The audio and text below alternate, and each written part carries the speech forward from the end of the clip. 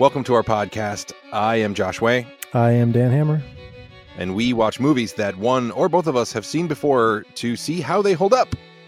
And we're going to do that today, and it's going to be a lot of fun. The most fun. But first, how you been, Dan? I've been pretty well. The weather here has been cold and windy and rainy, which is not seasonable for June, I've got to say. But the sun cracked out and gave me a little extra ray of hope this afternoon. So I'm in a good place. How are you? I'm okay. I'm a little frazzled, as you know. We had a week of rain last week. We had a Seattle week last week. But the nice thing was the temperature held back. It is now hot and humid like it usually is in late June here. And I'm just back from a swim lesson with the kid and other stuff going on. The transition to summer in this household, my wife is a teacher, my daughter is a school child. The transition from school time to summertime is rather violent in our home. Not interpersonally violent, but... Not yet. Yeah, not yet. Ask me next week. But yeah, so we're just figuring out everything just makes so much sense when everybody's in their place. When everyone's in their place, I'm happy. That's a takeaway. I feel that's your film, that you need to find like a good double meaning title. Oh, yeah. About everything in its place and the crisis that a household experiences as they move to summer schedule. All right, well. It'll do at least as well as Booksmart. Right, yeah. Man, what a shame. That should have been a phenomenon, nationwide phenomenon. I mean, Toy Story underperformed technically. Yeah, and I've been seeing a lot of the film Twitter think piece stuff about franchise fatigue. People have been fed nothing but, you want franchises, you want sequels, and now they're kind of getting maybe a little bit sick of it. That's okay with me. Sure. But it's made all the more complicated by the fact that Toy Story 4 is great. I've only heard amazing things about it. I might actually see it. It's so good. It has no right being as good as it is, or even existing. I was really nervous about it. I expected it to be not great, and it was fantastic. It won me over immediately. Well, that's a great review. I have to call up my AMC app and my Letterboxd just to see what I watched, because I watched a lot since we last talked, but I am so frazzled because of the way life is. I haven't had time. I usually make a little Google Doc for myself. I'll tell you something I watched. Please go. And I don't have much to say about it. I watched Bathtubs Over Broadway. You did, and I didn't yet. Yeah, don't. Oh, okay, really? All right. So it was a topic that really interested me, and it should have been interesting, but for some reason it was centered on the story of the guy who was interested in it. Mm-hmm. And we're supposed to be interested in his career at the Letterman show, and we're supposed to shed a tear over Letterman coming to an end, and Letterman is interviewed off to the side. Huh. And what is this about? And so he kind of catches up with people who were involved in some of these famous industrial musicals, and that's just about it. They don't really bring any insight into what they were or what they meant to people. And it culminates in this big musical number that's trying to be sort of La La Land-esque, with himself as the central character, and then walk-ons by all the people he's met. And it was just kind of like a ending. And I thought, what a shame. I think that maybe they didn't have a lot to go on, because the truth is there's not a lot of footage and there's not a lot known about it. Right. And besides watching someone who's 90 being like, well, I made my living off of composing the tunes. Well, that's not an interesting story. What happened? Right. So I believe this was a book by this guy. And then it was probably just like, hey, you want to make a documentary about your book? And then it's so thin on actual like material, so that they have to make it personal like that. That's a shame. I mean, I stuck with it to the end, but throughout the whole thing, I was like, why am I still watching this? I am down with the comedy writer Letterman stuff probably more than you are, so that might be enough to keep me engaged. But well, you watch it and you let me know. All right. Is there any actual footage of the productions? There is, very limited. Yeah. Maybe 10 seconds at a time without context. Mm-hmm. That's a shame, because that would have really been the draw. Like, give us a case study of a couple of these actual shows. Yeah, and center the stories of the people involved with some of their old photos or mementos or memories, and trying to understand the stakes of these things. That these kept actors and songwriters and directors, choreographers, etc., in business for dry times between shows. And then maybe talk a little bit as to why in the 90s the entire thing just dried up. Mm-hmm. This thing that had been going on since the 50s or maybe even earlier just no longer was a thing. And now nobody talks about it and nobody knows that this was ever a thing. That's kind of interesting. Yeah. What happened then? Right. But it doesn't look into any of that. It's mostly concerned with the idea that the guy whose idea it was found it interesting and his journey of looking into it. It'd be like if I want, some interesting topic and I say, okay, let's do a documentary on this topic. Okay, here's me going to the bookstore or to the library to research. Here's me talking to the librarian assistant to try to find out more. It's like Elmo's World for adults. Right. Yeah. All right. Well, that's disappointing, but I will probably still check it out. That's the only thing you saw other than our feature for the week? No. But why don't you say something? Oh, okay. I've got other things later. So I did see Toy Story 4, and I guess I should go there first because I think that's the most positive thing that I have. It's good. It takes the Toy Story mythos to a new place, a surprising new place. It takes a lot of risks. That's the thing for a third sequel, a fourth movie in a franchise, not only to just keep up the quality of humor and story, and but to also be kind of bold and daring and take it to some new places. It's admirable, and Forky's great. I'm not going to bother recounting it, and people are going to see this movie, so I don't have to sell it to people. I just really thoroughly enjoyed it. I saw online that someone made their own Forky. Oh yeah, rather than get the official character. And were they immediately detained by Disney agents? I don't know. I think it is an option if I want the action figure. My kid has already tried that. Did it work? She threw out countless attempts that didn't work. So given the way it works in the movie, that's the sequel right there. Where the love of the child has brought this pile of essentially garbage to life. My daughter's leaving this trail of corpses on the top of the garbage bag. The discarded Forkies. Yeah. So what else did you see, Dan? I saw The Dead Don't Die last night. Oh, you did? I did. I'm sorry. Do you want to hear about it or not? Yeah. You didn't see it, right? I didn't see it. I was intrigued by it. I thought the trailers did not look good, but then the reviews have mostly confirmed my suspicions. But go ahead. Well, I enjoyed it on the whole. I like the crazy world they create. It exists in no reality that we can recognize. The characters are very strange, but in a very funny way to me. And you're just kind of watching kind of modern film icons all doing their thing. And I smiled throughout and laughed throughout. The script is self-aware and it breaks the fourth wall a couple times. And I wish it didn't do that because that brought nothing to the filmmaking. And really, there was no place for the movie to end. There was nowhere for it to go except, for zombies to overwhelm a town and everyone just to die in despair. So I guess that's a spoiler for the end, but not really. I would give it a recommend. I think you might enjoy it. Okay. The trailers just had a feeling of they felt out of time. They felt like something from 1998 with the narration. In a way it is, but in a way, I don't know. In a way it is very contemporary in the ennui and pseudo hipster humor. Tilda Swinton is bringing one of her weirdest characterizations to date. She's absolutely delightful. Good. I found myself smiling and enjoying this movie and not being bored by a second of it. Okay. Well, your recommendation is far from meaningless. So thanks. I'll Can I put that on my resume? Absolutely.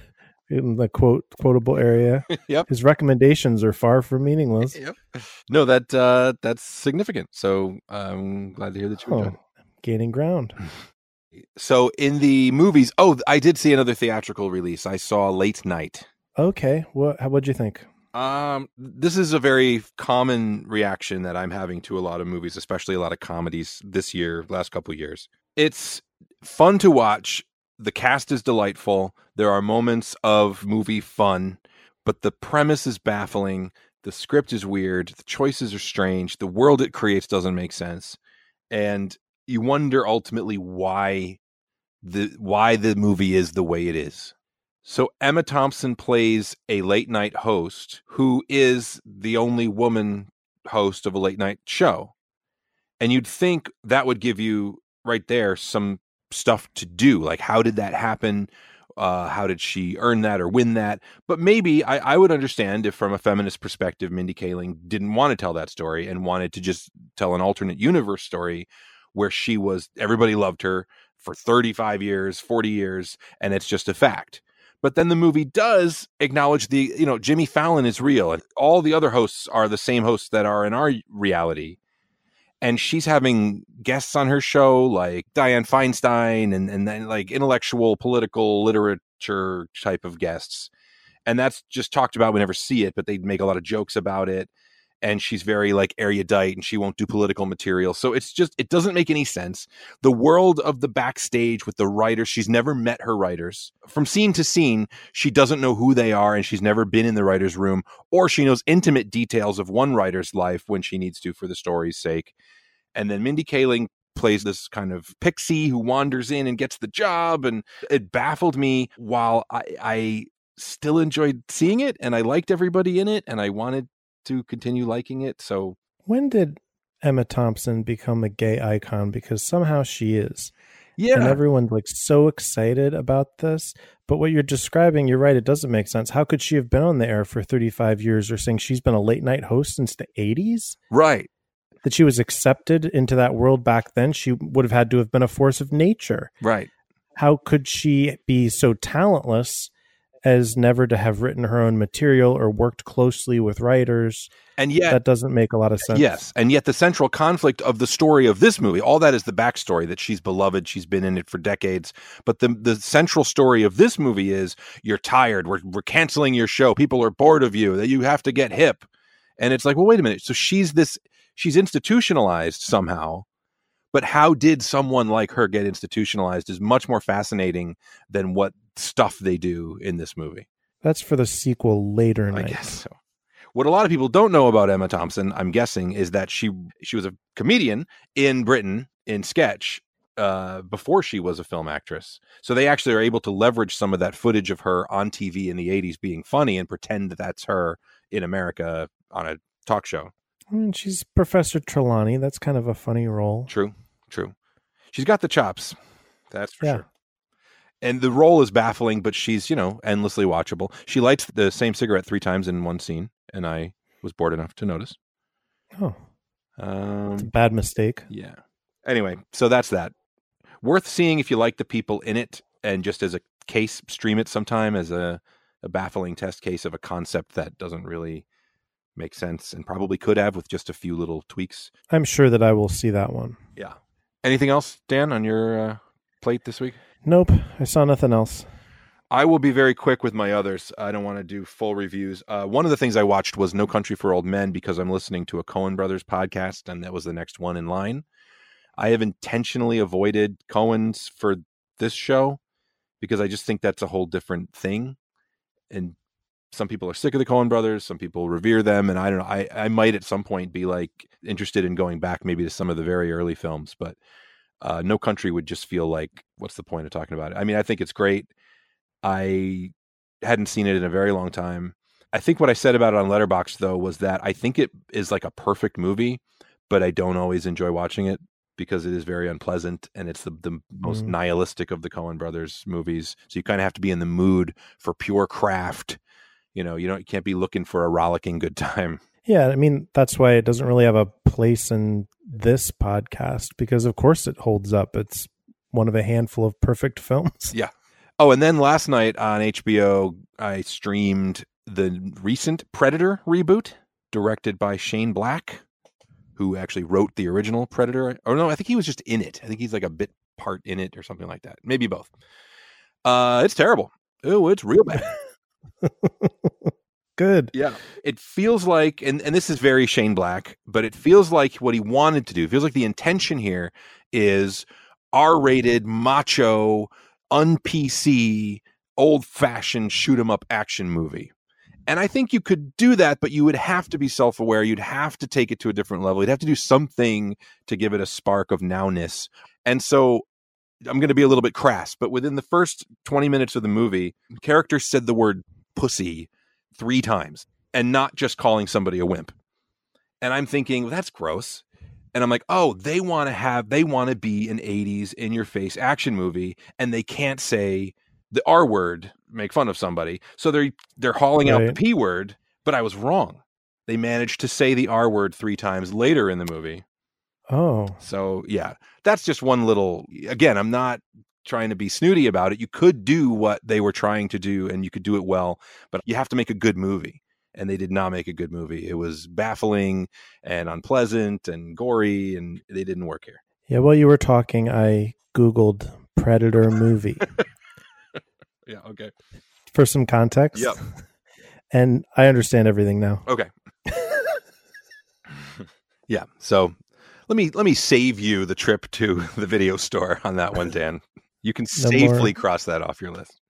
Well, I am looking to rack up my Blockbuster points, so. Yeah, all right. Well, should we, is there anything else, or shall we take a break and then get into it? Well, I think I had one thought. Did you read anything about the Netflix versus watching in the theater vis-a-vis privilege that was going around this week? Did you see any of those threads or articles? Brushed past a couple tweets in that neighborhood, but refresh me.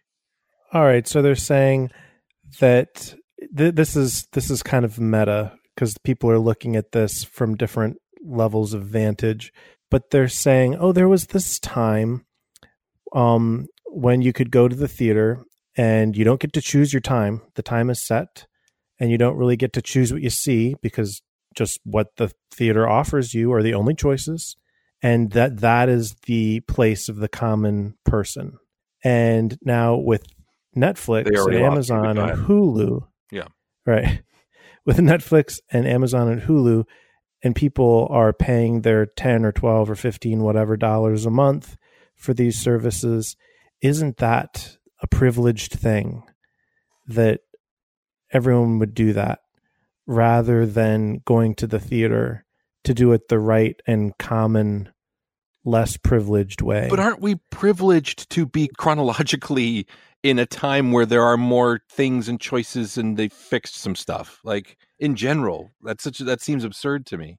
Yeah, I just that viewpoint like made me upset and annoyed over something that shouldn't really matter to me. Sure. The idea that the person who is watching at home and has this endless choice of things that have already been made, so they're worthless otherwise to the studios who have made them at this point, except through people's Netflix subscriptions, to say that those are the privileged who stay home for $10 with Netflix rather than go to the multiplex and pay $15 plus concessions and parking and see the newest release.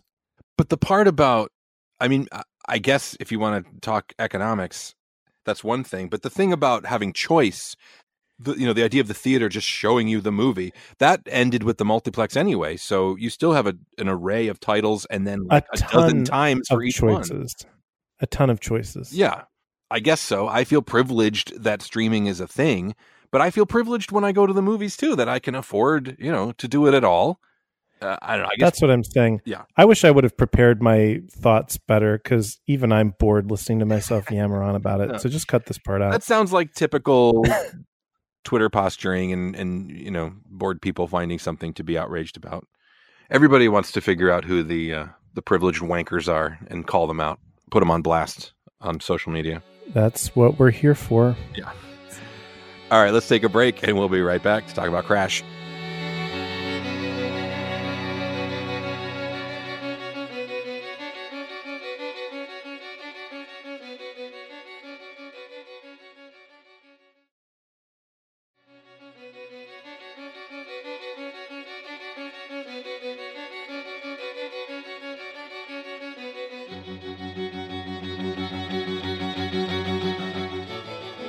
Welcome back. Holds up, Dan and Josh. Dan, this week's film was your selection, and I won't let you forget that. So please go ahead and introduce us to Crash. Well, no spoilers, but I obviously regret my choice already. Crash is a 2004 American drama film, produced, directed, co-written by Paul Haggis, who we would have remembered from the year previous being the screenwriter of $1 Million Baby. And it talks about what it features racial and social tensions in LA. And it was inspired by a real life incident where Haggis was carjacked outside of a video store on Wilshire in 1991. Josh, tell me about the first time you saw this movie. I believe I saw this movie in a theater with my wife in its first run, pre-Oscar.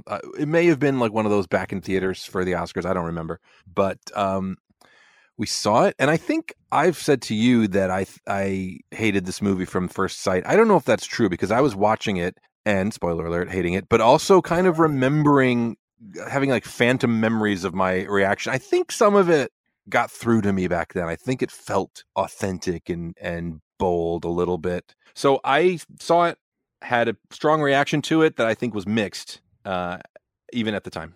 Yeah, I'm pretty sure that I liked this movie the first time that I saw it. I wouldn't have known what I was walking into. And for that era, and I want to talk about the era a little bit, because there's something about, just post 9/11, I mean, not just, but relatively, and where white America was located regarding race, it seems to be all of a piece. In other films, like I think of Avenue Q was about the exact same time, and they've got that everyone's a little bit racist number that says like, well, yeah, sure, white people hate every other race, but every other race hates white people. So, and it doesn't have any awareness of power dynamics or of history or of how any of those things would be playing into our life together and how these dynamics play out. My rewatch of this, I mean, it was a hate fest. I just loathed every second of this movie. Yeah. And I can't believe that I decided that we should watch this because it's utter garbage beginning to end. Some of the filmmaking, I can still go with the histrionic and trying to be operatic or lyrical. I can still be taken in on that. The themes, though, and their handling of them, and Haggis's handling of them, is to me just so inept and offensive throughout. Is he going for a satire? I feel like the whole thing is a parody of itself, that every conversation that any character has instantly seems to escalate into a shouting match where they're swearing at each other. Couples are going to divorce. People are going to murder one another in the street. Right. Everyone is so on edge. Mm-hmm. They should, I don't know, take some breaths, find some serenity. If they're unhappy with their relationship, find a way out of it or find a way to work on it. Everyone is has their jaws clenched and their shoulders to their ears at all times. Right. Yeah, and it's so absurd, but I really do remember it feeling serious in 2004. Oh, it sure did. It wanted to be capital D drama. This is it. It's all happening. We're gonna confront this. As far as it goes, the way that the stories work together, it's completely implausible, but it works if only 12 people live in LA. Right. I can go with it, though, for the sake of it being a movie. I can suspend that disbelief. I found some of the situations that they were in to be compelling, some of them. Mm-hmm. And, you want to like some of the characters. I wasn't bored watching it. Mm-hmm. I'll say that. I thought maybe a good way to talk through would be to like sort of walk through the film from beginning to end. We'll go off track for sure, and talk character by character and what they mean. Sure. Does that sound okay? Yeah. Let me just take a handful of pills. Go ahead. Get us started. So at the beginning, we meet Don Cheadle and his partner, played by Jennifer Esposito. Let's talk about these two. I feel like Cheadle, he's trying to be morally upright.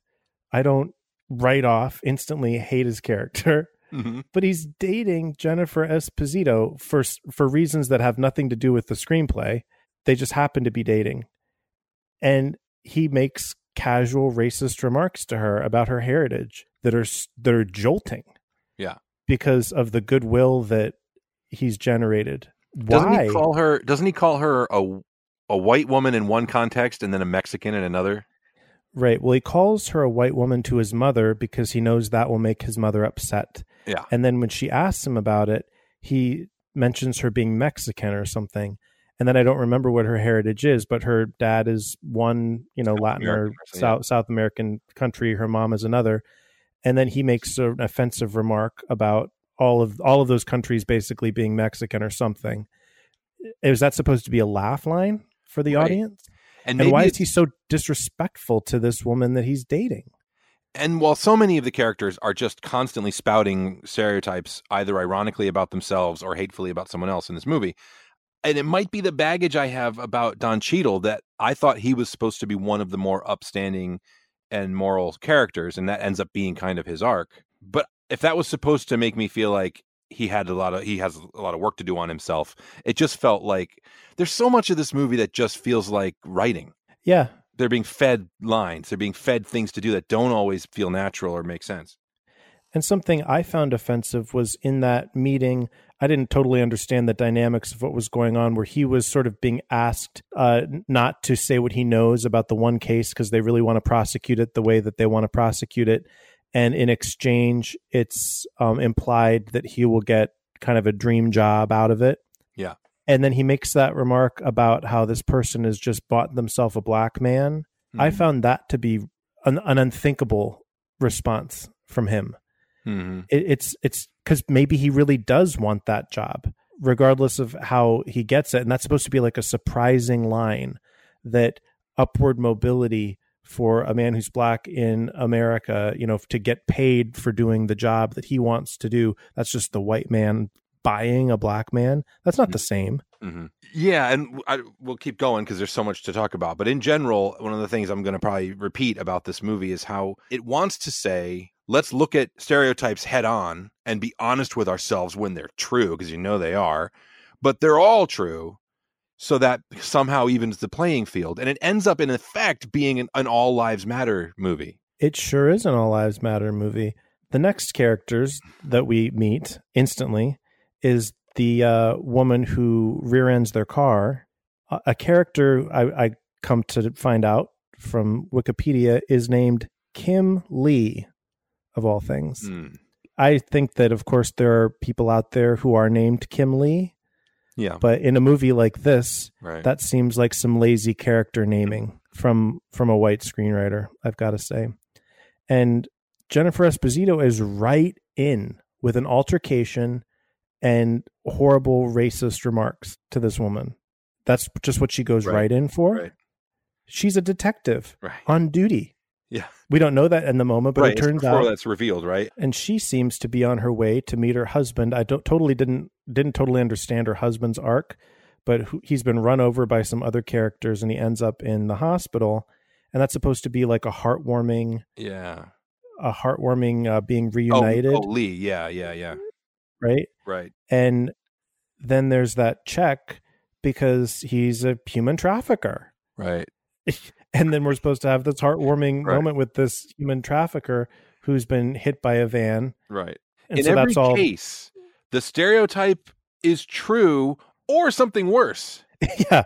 It's that supposed to, are our hearts supposed to be warmed? Are we to be calmed by the fact that this man who clearly is of low morals and an oppressor of other humans for profit, that he and his wife were able to be together at his bed of convalescence? I feel like a movie like this is constantly like, huh? And it's like putting you on the spot. Like your reaction to this is the point of this movie. But when it's so absurd, I'm reacting more to the filmmaking than I am to the points the filmmaking's trying to make. And it's like we needed two Asian characters. Their plot really has nothing to do with anything. But since we're having a smorgasbord of the nations of the world, regular missionary convention, we need to have two Asian characters. How about the wife? We'll have her be a bad driver, and the husband, he'll be a human trafficker. That's where the screenplay goes. Yeah. All right. Next up is the Persian family. Right. And that opening scene I found to be maddening because it makes you think he doesn't really speak English at all. he seems completely unable to understand the gun shop owner. Yeah, yeah. But later, he apparently understands it so well that he speaks English at home to his wife and his daughter, right? For whom English appears to be a first language. Is that lazy filmmaking, or is it like a reveal that he could speak English the whole time? I don't understand why he would pretend not to when he's trying to buy a gun. Right. And I don't know if this is just, I don't know. Certainly this is post 9/11 nerves to put these characters here and to make them fearful. And he's always angry. The man, right. Farad is so angry all the time and yelling and threatening people and taking no moments to understand. And is that how we saw people from the Middle East back then, that we would have just thought that was acceptable? Because in 2005, whenever it was, I didn't think anything of it. Yeah, I have that in my notes, that I found him to be a very unfortunate caricature of just an immigrant. That's kind of, like he was constantly confused to the point of histrionics and shouting and scared and confused. It was that was the only note he seemed to have until he turned murderous. Also, his wife is played by Marina Sirtis from Star Trek The Next Generation, who is Greek, not Persian, but... Oh, really? Yeah. Well, I missed that completely. Quite a wardrobe shift. Yeah. All right. And then we've got Ludacris and Lorenz Tate on a street corner. Yeah. I really hated their first scene. Yeah. I really hated it. It's too self-aware. It's movie conversation. Right.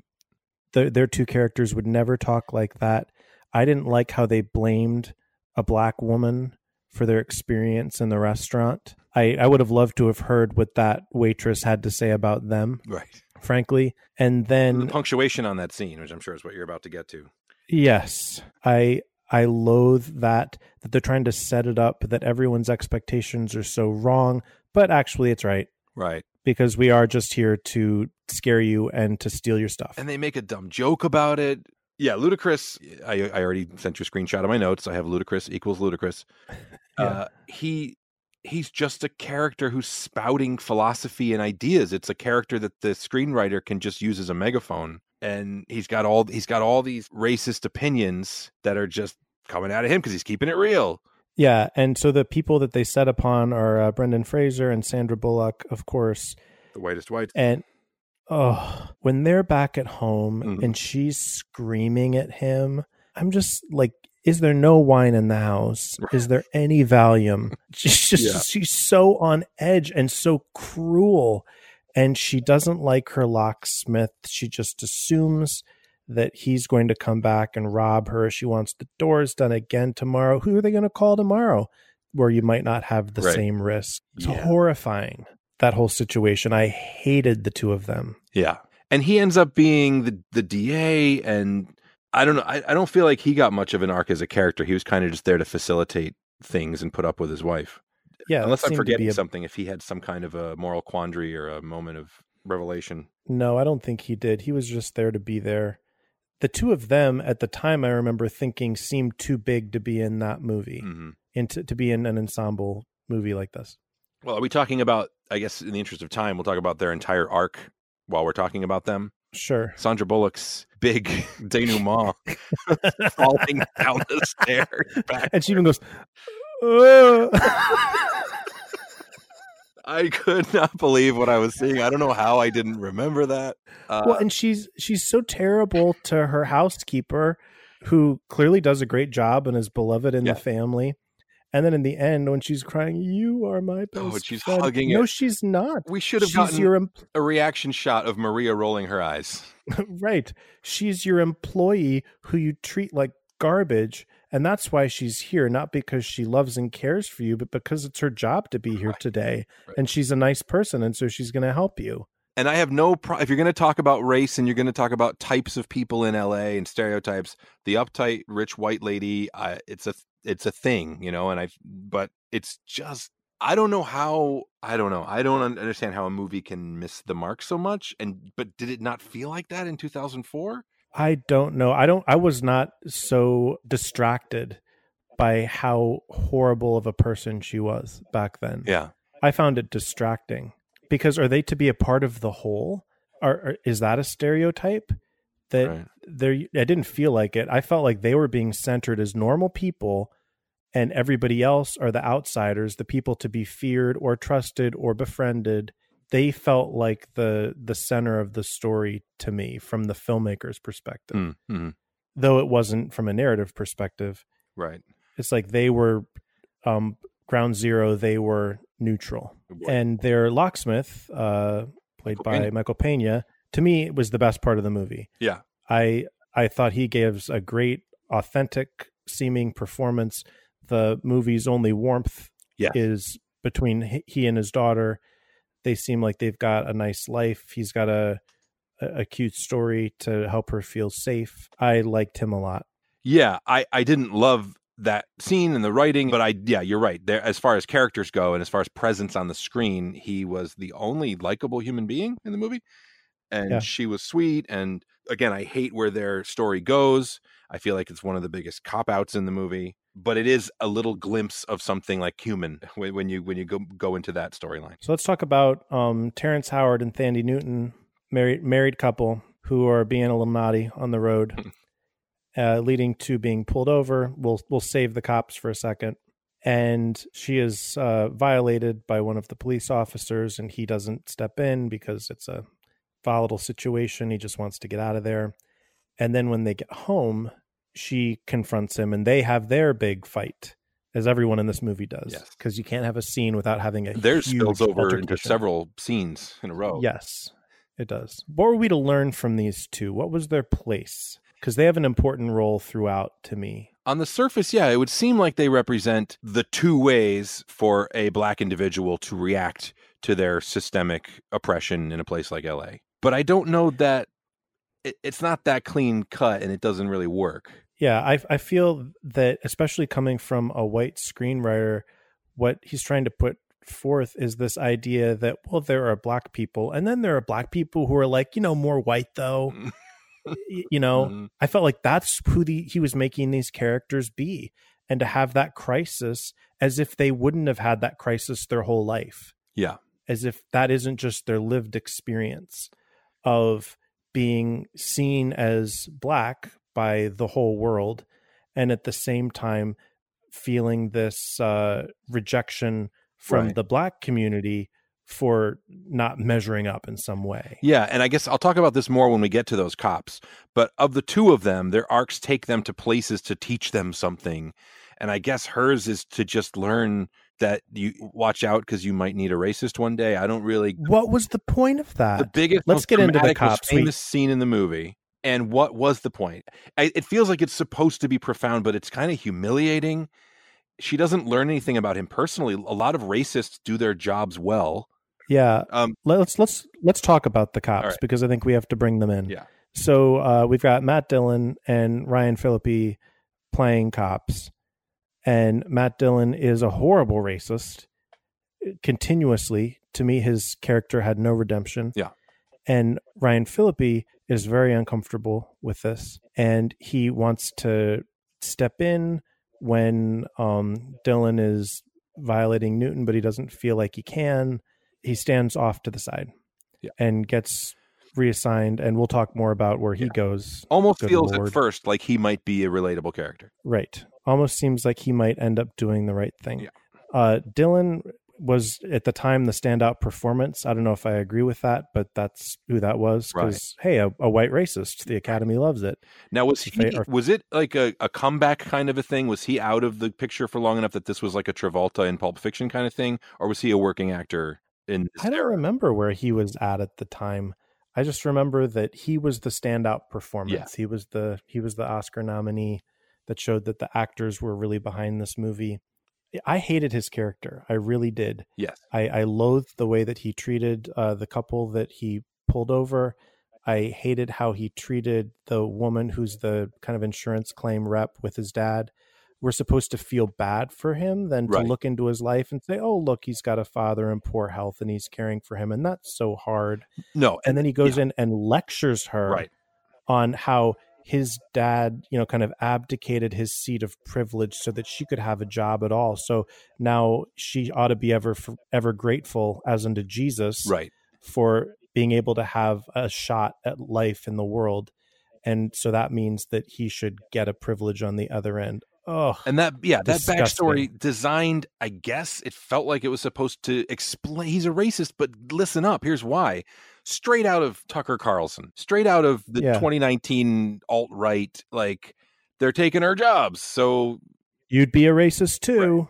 And that's supposed to give us sympathy for him so that by the time he heroically rescues Thandie Newton, is he the hero of the movie by then? Because he wasn't my hero. Yeah, so there's obviously some sort of catharsis, but leading nowhere in, like you say, the most famous scene.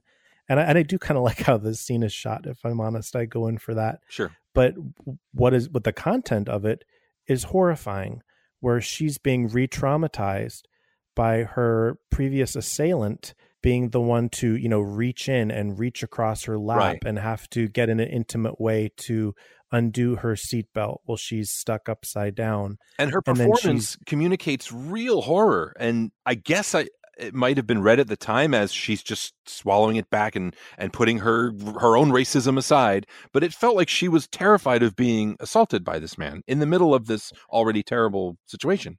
Right. She didn't want his help. And I mean, it was life or death, and it would have to be for her to put up with his presence for 1 second, because why in the world would she have otherwise? But then in the end, they show her crying and like holding on to him, not an embrace, but like she needs him for support or something. Right. I don't know. Yeah. It was gross. Yeah. And then it ends with him just there kind of in like some kind of Renaissance painting, just holding the cloth in the middle of the road, like Christ or some nonsense. And then let's talk more about Ryan Phillippe, who, in an act of goodwill, pulls over and picks up Lorenz Tate, gets scared that this guy has a gun and wants to, carjack him or something. Shoots him. Yeah. I mean, he's not on duty. The guy would not know that he was a cop getting into that car. And then he just pushes him out the door and burns the car. Yeah. And there are these scenes of like the car burning and people are throwing things into it. And it's like a fever dream that like, oh, carefree, let it go.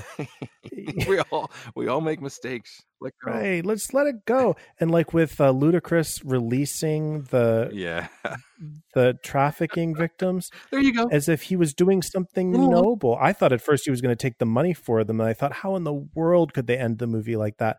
But even letting them go, of course, that's better than selling them into slavery. Sure. But into what life did they walk? He left them on a street corner. It's bonkers, yeah. In a foreign land where they don't speak the language or have any papers or money.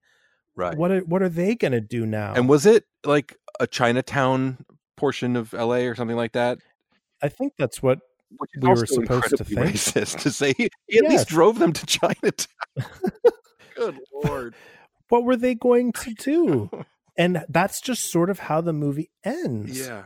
No, there is no justice done. Nothing was learned. Yeah, everything is supposed to just be internal. We're supposed to assume that everybody had just the experience they needed to have.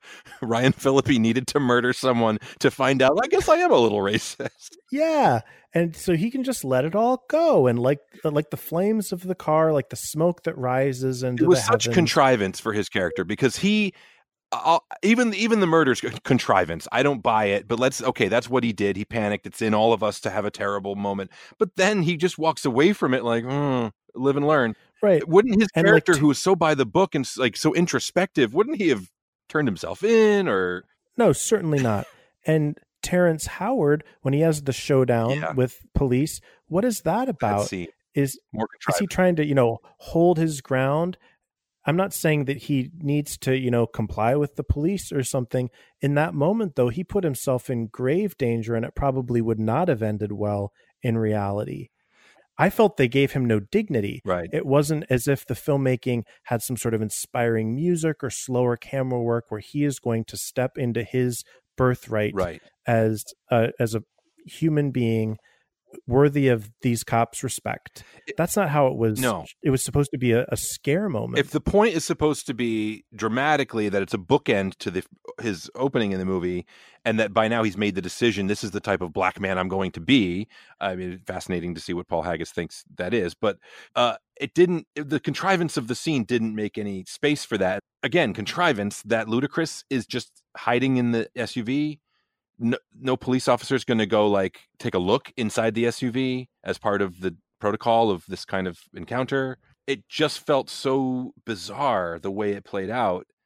And I got what it was supposed to be, but it just wasn't that. Yeah, it didn't come together in any sort of way for me. I hated. Oh, we didn't even talk about the guy with the gunshot with the blanks that you would show up at someone's house to shoot them, and then they would just like angrily close the door, like "Nice try, dude," and leave him standing there. Well, I wonder if that is another post 9/11 catharsis. The idea that this monster would confront you and that you wouldn't be hurt, that you would somehow be impervious to his weaponry, and that we feel like, "Whew, that was a relief." You know, we almost got 9/11. I know. In the street. Now, with the blanks set up? Yes, because at the beginning, when they're leaving the gun shop in kind of a rush, she's having an argument about what sort of free ammunition she should get. Oh, yeah. And she doesn't understand it. And she goes, "I'll just take the red box." And he goes, "Do you know what those are?" And she's like, "I'll take the red box." Okay. And so she kind of, by a stroke of luck, happened to get blanks. By a stroke of screenwriting. Yeah. All right. Still, I still consider that scene egregious, but I thought it was a magical moment, and that was like too much on top of too much. Oh, my goodness. So this movie famously was the upset Best Picture winner, upsetting Brokeback Mountain that year. Not entirely surprising as awards trajectory went. Mm-hmm. I think there was some problems with Brokeback in the Academy, with people not wanting to watch it. But when you look at how the nominations came out, Crash was maybe better situated to take the win, but it was still a surprise. And I think that's unthinkable. I think that if this movie were made today, it wouldn't even hit the top 10. Yeah, I guess so. But I was thinking how bizarre it was and what a different world 2004 is, but that if you put Green Book next to Crash, they kind of have a similar way of portraying racial types. They do and don't. I'll say this about Green Book. Green Book is held up by two wonderful performances, and you're following the same two characters throughout, and you really get to know and like them, whatever you think about what they say or do. Sure. Yeah. Not so here. Mm-hmm.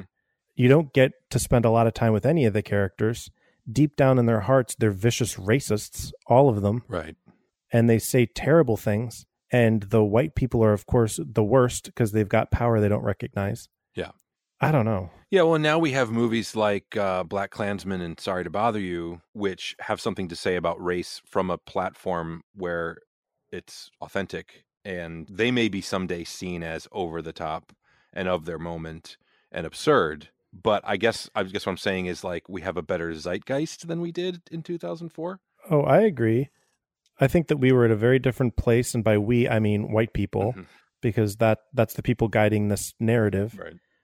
Like it was Roger Ebert, but it was his top movie that year. And I think that usually he has a little bit more critical of an eye regarding race among his colleagues. His review for Crash, though, was like, well, until the last several hundred years, nobody saw anybody who wasn't their same race. And so now we see people who are different races and we've got to learn to get along. And that is progress. Yeah. I was like, that is progress? That's an unthinkable statement. Right. At least two major white savior moments in this movie. The famous one, but then also Ryan Philippe advocating for Terrence Howard, which is such a mitigation of his moment of becoming a man that this little scrawny white dude has to step in. Without this person who, in another situation, is just going to go right ahead and shoot a black man in his car and then drag him off to the side of the road and not take responsibility. Yeah.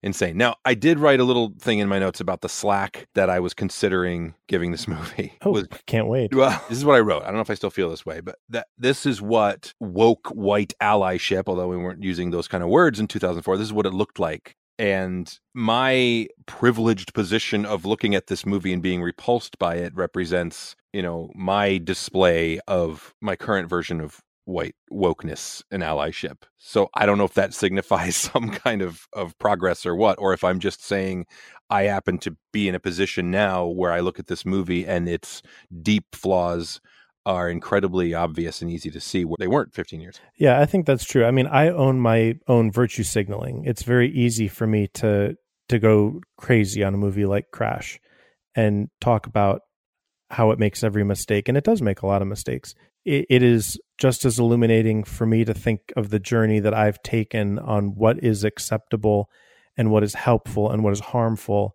in how we tell cultural stories in a shared way. And I've changed quite a bit in 15 years. Yeah. Yeah. At the time, I thought it was just so fair and balanced that, well, where stereotypes are real, it acknowledges that. And it also turns things about sometimes. And it's All Lives Matter. Gross. Yeah, it really is an All Lives Matter movie. That's the best way to put it. All right, Dan, have we, this has been one of our more fascinating conversations. I enjoyed it. I don't hold you in contempt for bringing this into our arena, but have we said what's to be said? It doesn't hold up. It's a not holds up from me. Right. It's falls down, collapses, itself. Shatters. Crashes. It crashes. There you go. Just so it can feel something. All right, Dan, thank you for your selection and for a fascinating conversation. You're welcome. I want to do something a little bit. I want to take a cue from you. You already took us out of our comfort zone chronologically. I want to go a little further back into the past. And my pick for next time is The Big Sleep. Okay, I've not seen that one. With Bogart and Bacall. Well, I look forward to it. This one came to mind because it's one of those ones that I hold in my back pocket as, I love that old movie. It's a classic noir, but it's kind of like Brazil in that it's become its reputation of what I've used to think about it is what I've carried with me. And I'm very interested to go and watch it as a movie and then also get your perspective on it. My certified fresh take. Yes. All right. Cool. Who are we? I'm Josh. Mm-hmm. You're Dan. Yep. This has been our podcast. You can follow us both on Twitter and Letterboxd. Follow the show at HoldsUpPod on Twitter. Our music's by Jonah Rapino. Thank you so much for listening. We'll be with you and at you again soon. Bye, Dan. Bye.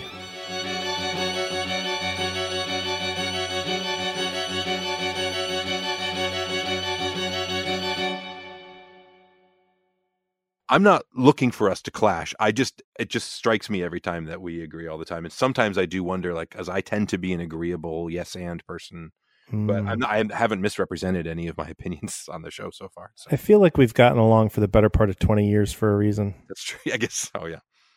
If you had a lot of trash takes, I don't think we would have put up with each other this long. Yeah.